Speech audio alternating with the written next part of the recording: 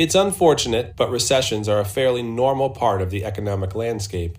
When a recession occurs, how might you be affected? The answer depends on your individual situation, but regardless of your circumstances, you might want to consider the items in this recession survival checklist. Assess your income stability.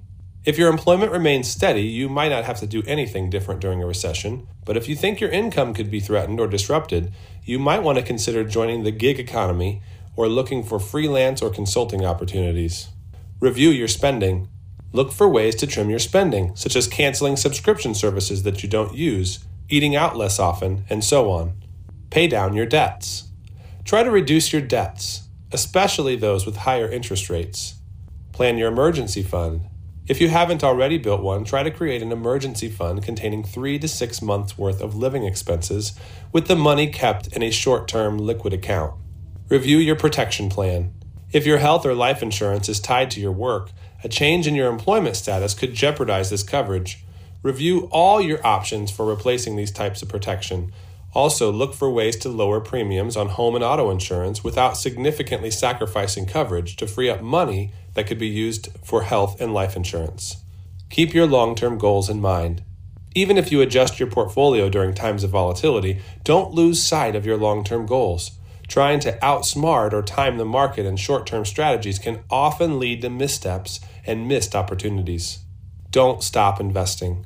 If you can afford it, try to continue investing. Coming out of a recession, stock prices tend to bottom out and then rebound. So if you had headed to the investment sidelines, you would have missed the opportunity to benefit from a market rally.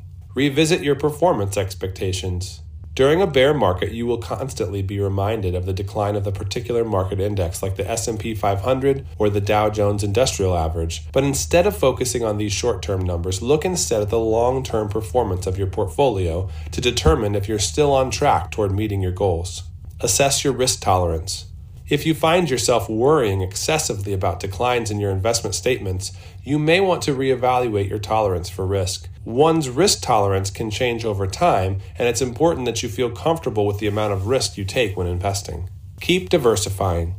Diversification is always important for investors. By having a mix of stocks, mutual funds, and bonds, you can reduce the impact of market volatility on your portfolio. To cite one example, higher quality bonds, like treasuries, often move in the opposite direction of stocks. So the presence of these bonds in your portfolio, if appropriate for your goals, can be valuable when market conditions are worsening. Keep in mind, though, that diversification alone cannot guarantee profits or protect against these losses in a declining market. A recession accompanied by a bear market is not pleasant, but by taking the appropriate steps, you can boost your chances of getting through a difficult period and staying on track towards your important financial goals.